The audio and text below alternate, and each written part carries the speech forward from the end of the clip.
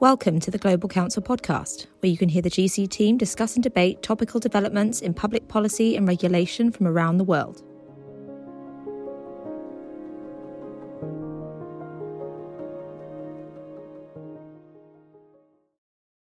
Hello, I'm Amenagilda Bocabella, the Energy and Climate Advisor at Global Council, where today I'm joined by my fellow GC advisor, Dr. Harpreet Sood. As well as working closely with our health practice, Harpreet is a practicing clinician in the NHS. Previously, he used to work with NHS England, and he has a huge amount of experience in health policy and what's going on in the horizon. At the end of last year, I held a series of discussions asking what we need to get to net zero, which made me think about net zero and how it affects other areas of policy. Today, we'll be discussing the impact of climate change and what it has on human health. We'll be covering a couple of different points: climate change and how it exacerbates weather patterns, the role that climate has on infectious diseases, and of course, what governments can do about it. Harpreet, thank you so much for joining me today. It's been great to be able to connect with you a bit on this topic. As I said, we're going to kick off by talking about exacerbated weather patterns and how this affects human health. As you know, I'm from Australia, where we've seen vulnerable populations that have been exposed to increasing amounts of heat. Our summers are getting hotter. I was wondering if you could shed some light on what that means for human health generally and how policy can mitigate some of those issues. Yeah, thanks, Amanda. It's great to be here and really good to be talking about this topic. So I think one of the key things, which hopefully we'll come on to later, is really understanding how much healthcare professionals and health systems are really understanding this agenda. I think the impact of climate and on healthcare, the evidence is now being generated and we're starting to see the impact on that. So if I pick up on the first point around weather patterns, I mean, it's clear that over the last kind of decade or so, there's been an increase in the number of days of people who have been exposed to heat waves.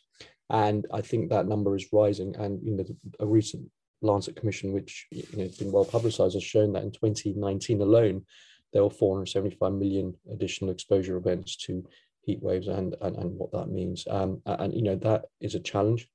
And predicted temperature rise is by around 4 degrees that we'll see by the end of the century. So you can see that there are consequences with what this means. So what does that mean in terms of higher temperatures? Well, things like heat exhaustion, heat strokes, hypothermia, dehydration. I mean, these are, in extreme cases can cause death. And what is more is that they can also worsen pre-existing conditions such as high blood pressure, cardiovascular disease, respiratory, kidney and diabetes related conditions. So just as an example, in 2003, the European heat wave that we had was responsible for nearly 70,000 premature deaths.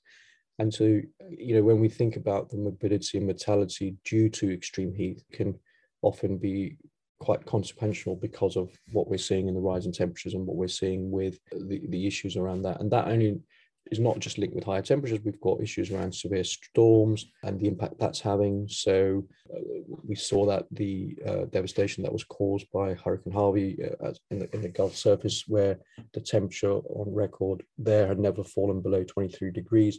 And again, accounted for nearly 3,000 deaths, which was part of the 2017 Atlantic hurricane season. So you can see that as we start capturing some of this and collecting the data around it, there are impacts on that. And then with rising sea levels and thinking about droughts and fires as well. So all of that is hugely consequential. Now, the challenge with this is that with climate change, there is a long list of kind of mental and behavioral health conditions as well, which have been exacerbated.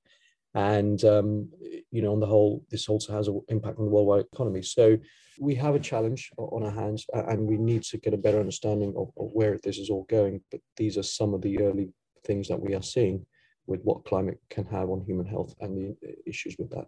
You mentioned before the 2003 heat wave, the European heat wave, and we have some really interesting data on the sorts of things that happen from heat waves. Are our hospital systems capable of dealing with the exacerbated health issues that arise from it? Or do they brace themselves? I mean, what happens inside a hospital when you see a 35-degree day on the horizon?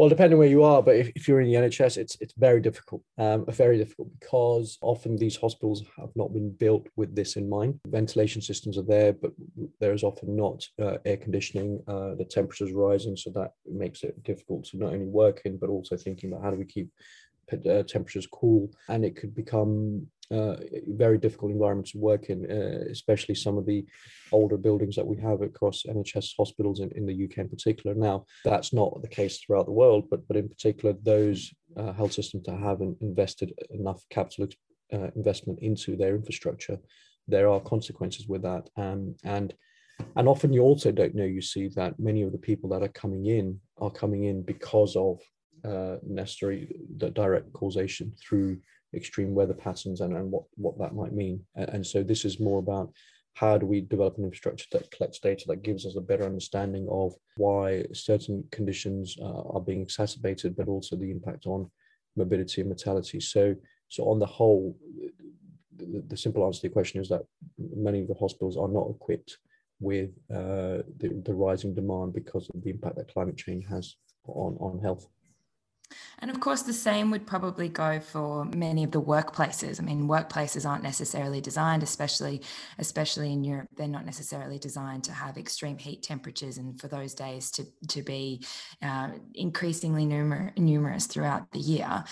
Does that, I imagine that would also have an impact on hospital admissions and increase in medical episodes? Yes, absolutely. And so one of the things we have to think about is, as health systems start, well, in particular with what's happened in the last kind of 14 to 15 months with the pandemic, how many have responded to that. There has been an increasing shift and focus to think about home care, community care, primary care, as well as rather than just simply relying on hospitals. So we need to think about from a health system's perspective is what does that mean in terms of the service provision now? Not everything needs to be provided in a hospital. There are opportunities now to think about remote monitoring, to think about the use of technology, think about how we may redesign some of the ways we can provide care. So on that basis, I think there's potentially a lot of opportunities. And the likes of telemedicine, for example, has given us the opportunity to interact with our patients, not necessarily having to see them in a hospital setting. So I think there are huge potentials around redesigning some of the way we deliver care, but at the same time, we need to think about that we don't also miss those individuals that need most help in a health setting. And I think that's where the ongoing challenge would be. So that then therefore requires our workforce to be well versed in what this might mean, what the impact of climate is having on health, and the consequences of that. So I think it's kind of not a one size fits all answer here. It's a multiple things that need to be thought through.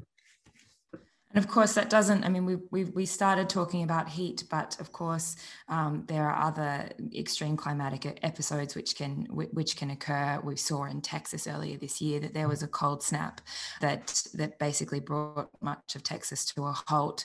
We've seen that around the EU and in the UK as well. We've seen a series of droughts and you mentioned earlier heavy storms. Do you think that in those circumstances where people can be cut off, that telemedicine perhaps has the potential to really push through and to provide care there in those circumstances? Absolutely. I think vulnerable patients can benefit from such technologies. I mean, look, we shouldn't take this for granted, because what we've also seen on the flip side of it is that this doesn't work for everyone. So if I take an example, the elderly in particular are vulnerable, since many of them are often immunocompromised. They're prescribed certain medication that also can limit their thermoregulation, for example, in terms of how they respond to weather changes and heat versus cold.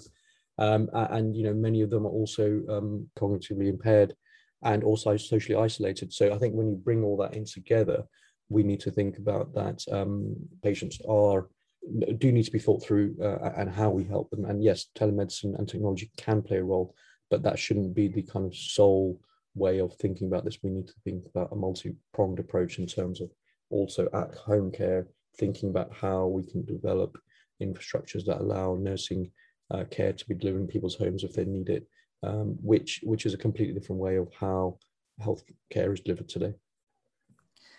It sounds like our health systems need to become, in some ways, just resilient, like many of our energy systems, our technology systems as well. Healthcare is certainly not spared from it. I wanted to move on as well to discuss infectious disease and the relationship between infectious disease and climate change.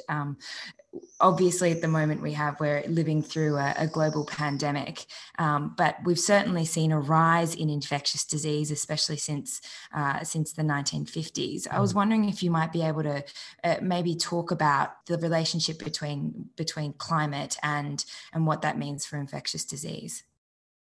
Yes, absolutely. So there's been a number of conditions in particular that we've seen rise due to changes in weather patterns and what the climate change has impacted on that. So, for example, dengue is increased by nearly 8.9% for the particular Aedes aegypti kind of mosquito, and then 15% for the Aedes albopictus, as they call it. So we can see that there's been an increase in dengue. There's also been an increase in how the transmission of malaria, especially in highland areas in certain parts of Africa region, and even in the Western Pacific region, we've seen nearly 150% rise compared to baseline from the 1950s. So you can see that this change is really affecting the risk to humans and what that means for the distribution of many of these infectious diseases. And that also includes vector-borne, foodborne and waterborne diseases. And I think going to be an interesting time to think about, well, how can we consider tackling some of that? And there is a really important part here for public health services to consider what this means for the short to medium term, but also how climate change will continue to impact some of this, because of now with the increasing global porous that we have in terms of, well, not so much over the last kind of 14, 15 months, but at least travel, people moving from one part of the world to the other. And so, for example, even in London, if I take where I practice, we've seen a lot more patients who've come in with diseases that are not usually seen in London. So, and that means that, again, we need to think about how our health system is responding to that, because the classic picture of someone that comes in with dengue or malaria or other kind of conditions that have been driven by climate change, they're not often as well recognized as they would be in certain parts of the world. And I think that also plays a part in then how well are they treated based on that. So I think not only are we seeing a rise in many of these conditions, but also what that means for our patient populations who are coming into hospital. Certainly, I can imagine if someone presented in London with symptoms of dengue, you wouldn't immediately say, exactly. It looks like dengue fever. I mean, it wouldn't be, and then I think then you've got kind of other conditions which can link to that, cause things like gastroenteritis. There might be certain issues with cholera, sepsis, and again, we may not see them all within our in the UK Western nation setting, but these are all things that are exacerbated in parts of the world where we are seeing a rise in these conditions. And of course, as businesses become more global, that must mean that businesses are therefore more exposed to these higher rates of infectious diseases that you mentioned. Yes, to being exposed, but also at the same time, putting in checks and balances in place that allow you to manage them as well, right? So with conditions like malaria and dengue, there are preventative measures that you can put in place that you can minimize the risk of transmission or picking up. So it's not necessarily saying that because we've seen a rise that everyone, obviously the risk is much higher than it was previously. So there is a responsibility for businesses, I would say, to think about, well, how are they protecting their staff, especially those who are working in conditions that expose them to a higher risk of conditions like dengue and malaria. And so if you were developing your internal policy on high risk areas, would this be, how would you approach this conundrum of, okay, we have a number of workers that are going into high risk areas, we need to be thinking about coordinating about what a treatment plan could look. What would be the starting point there? Yeah, so I think that's a really good question. I mean, look, there's a number of prophylactic things that you can consider. Let's take malaria as an example. So there are anti-malaria tablets that you can take as a prophylaxis that minimize the risk. There's things like classic things that we get told when we travel to areas of high risk malaria. So covering, sleeves, long sleeves to cover any exposed areas, thinking about things like not necessarily DEET, but equivalent to that help prevent the use of, mosquitoes not being attracted to your skin. So how do we prevent that? Thinking about the timing of when workers are going out, if they are working out in the field, sometimes that whole dusk and dawn thing can play a big role in terms of increasing the risk. So thinking about when workers are going out and working in conditions that might be related to a higher risk. We can consider even education, right? Providing some education material to many of the workers to make them understand the consequences of what this might mean, how they can prevent it, and how they can think about protecting themselves. So I think it requires a holistic approach to this rather than just giving guidance. I think it requires being more proactive rather than a clinical approach. Exactly. And rather than just handing tablets, I think it's more about saying how can we think about a holistic approach to this. That's super interesting, and I'm sure many of our listeners will be taking notes on that point. I wanted to move on to a term that 2 years ago or 2.5 years ago, I was blissfully ignorant about, and that is zoonotic viruses, which is, again, this is my very elementary understanding, but it's viruses that move from animals to humans. One of the impacts of climate change, of course, is as our land use changes, human beings are moving into areas, and we've been doing it obviously for millennia.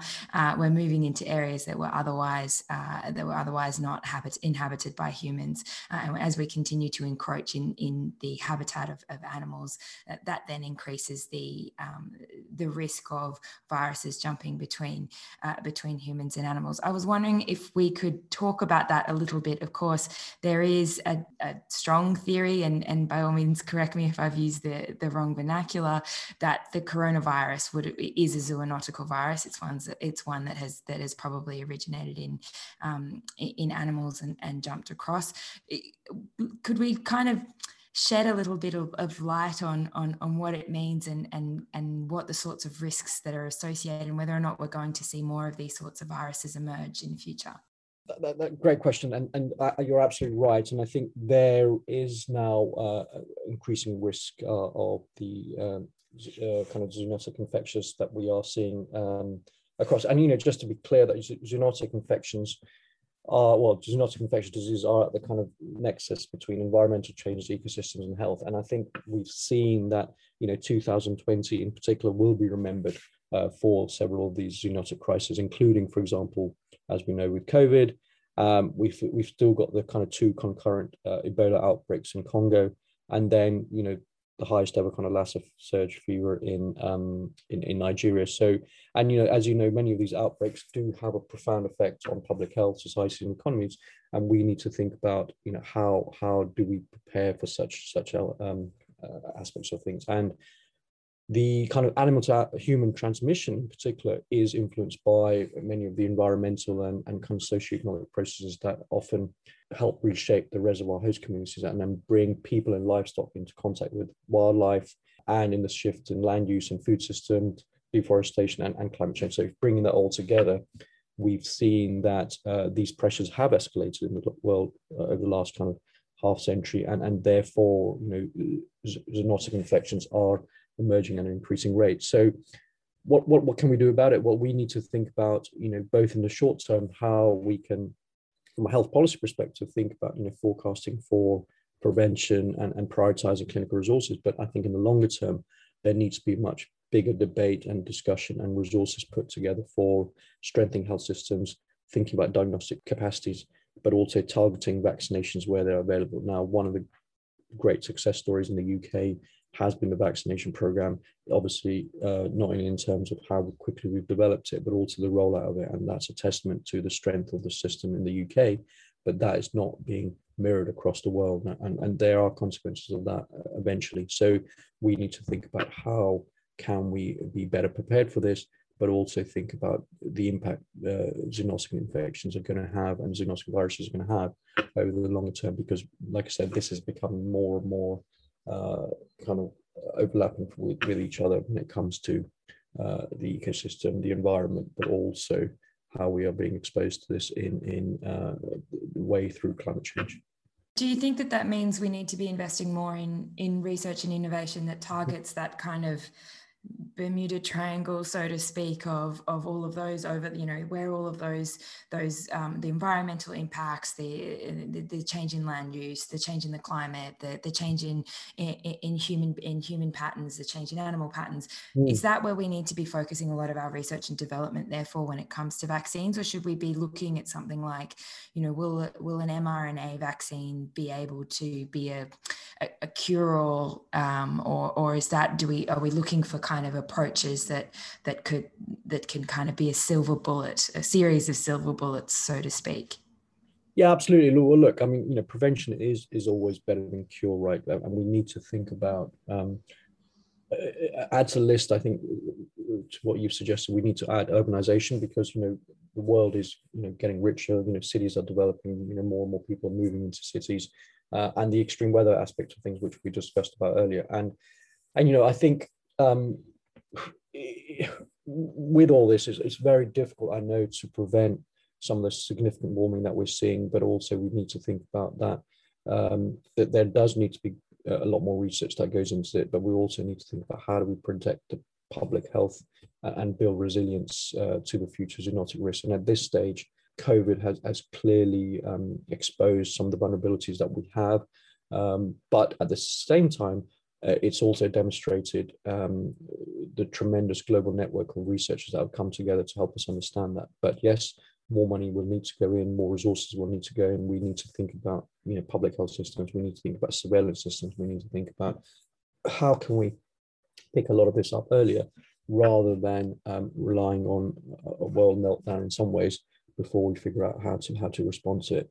And I think one potential application that we've seen, which is an example of what can be done, is that we could predict seasonal risk of zoonosis from environmentally linked demographic and infections dynamics among certain reservoir species. But that's an example of how, when we have surveillance systems in place, we can really pick this up early and think about how we respond to it. So, and that will require certain increase in the level of R&D and investment and resources that gets poured into it, so that we are much better prepared. So I think that brings us on perfectly to our next point, which is, what should health departments be doing to address climate change, the impacts of climate change, the sorts of things that we've discussed before, the extreme weather patterns. We've seen some movement. I know that the German Federal Ministry of Health has established a dedicated department in my home country in Australia. The West Australian government has addressed climate as an issue. It's got its first climate and health inquiry that took place in 2016. If you've worked for NHS England in the past, if you were advising NHS England on how to address climate change and how they should be preparing for it, what would be your kind of opening argument?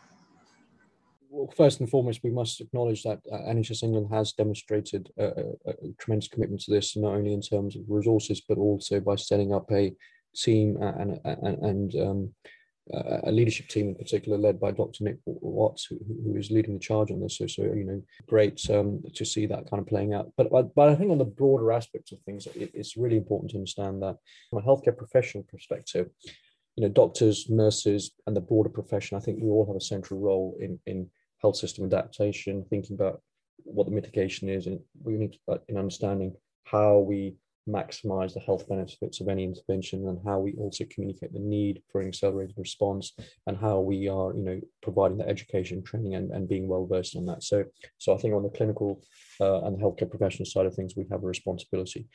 In terms of adaptation for national health systems, this change is underway, and you mentioned some of it, but impressively, we've seen health services in nearly 90 countries who are now connected with their equivalent meteorological services to help us with health adaptation planning. We're seeing in nearly 50 countries where the global spending in health adaptation has risen to nearly 5% of all adaptation spending across the region in the country. The health sector in general, it is responsible for a tremendous amount of global greenhouse gases. I think nearly 5% that was seen in 2017. And it's really important to take some steps to reduce those emissions. So in the UK, as an example, the National Health Service has declared an ambition to deliver a net zero health service as soon as possible. And we're seeing that with, like you said, the Western Australian Department of Health, as well as the German Federal Ministry of Health. They've all established dedicated departments on health protection and the sustainability response for climate-related matters. And I think this is a real testament on the progress that we are making now. The exciting part with all of this is that the shifts are also being translated into the broader public discourse. And I think that the coverage that we're seeing now in health and climate change in the media, thinking about how we are talking about this, the fact that we are doing this podcast is an example of how this is now coming to the forefront of people's minds and attentions. And I believe this is just the beginning of a big shift, and we will see that change coming over the next decade or so. And we talked about the role of technology earlier, but that may also play a tremendous role in thinking about how do we reduce and achieve the net zero targets that have been set out and reduce the emission of greenhouse gases because of that. So telemedicine as an example being that, so having to avoid taking 2 or 3 buses or using your car to get to the hospital and parking up. That's just a simple example, but I think we are heading to an era where this is now becoming a priority for many health systems and governments, and I hope to see big changes on that front. My next question, that's really interesting, and it's interesting to hear you say the numbers on the health departments that are connecting with their meteorological, their various meteorological departments as well, so that they're able to understand. By way of individual response, what sorts of conversations should people be having with their general practitioners? Should you be sitting down with your general practitioner and when next time you go for a checkup or whatever, and saying, what are my comorbidities? Am I, if it's a 35-degree day, what am I at risk of? What should I be thinking about? And then also as a workplace, what should health advisors be saying to workplaces about extreme weather patterns or some of these other issues? Like, how should the institutional structures around us also, that aren't just necessarily health departments, how should they also be approaching this issue? Yeah, no, I think that's a great question.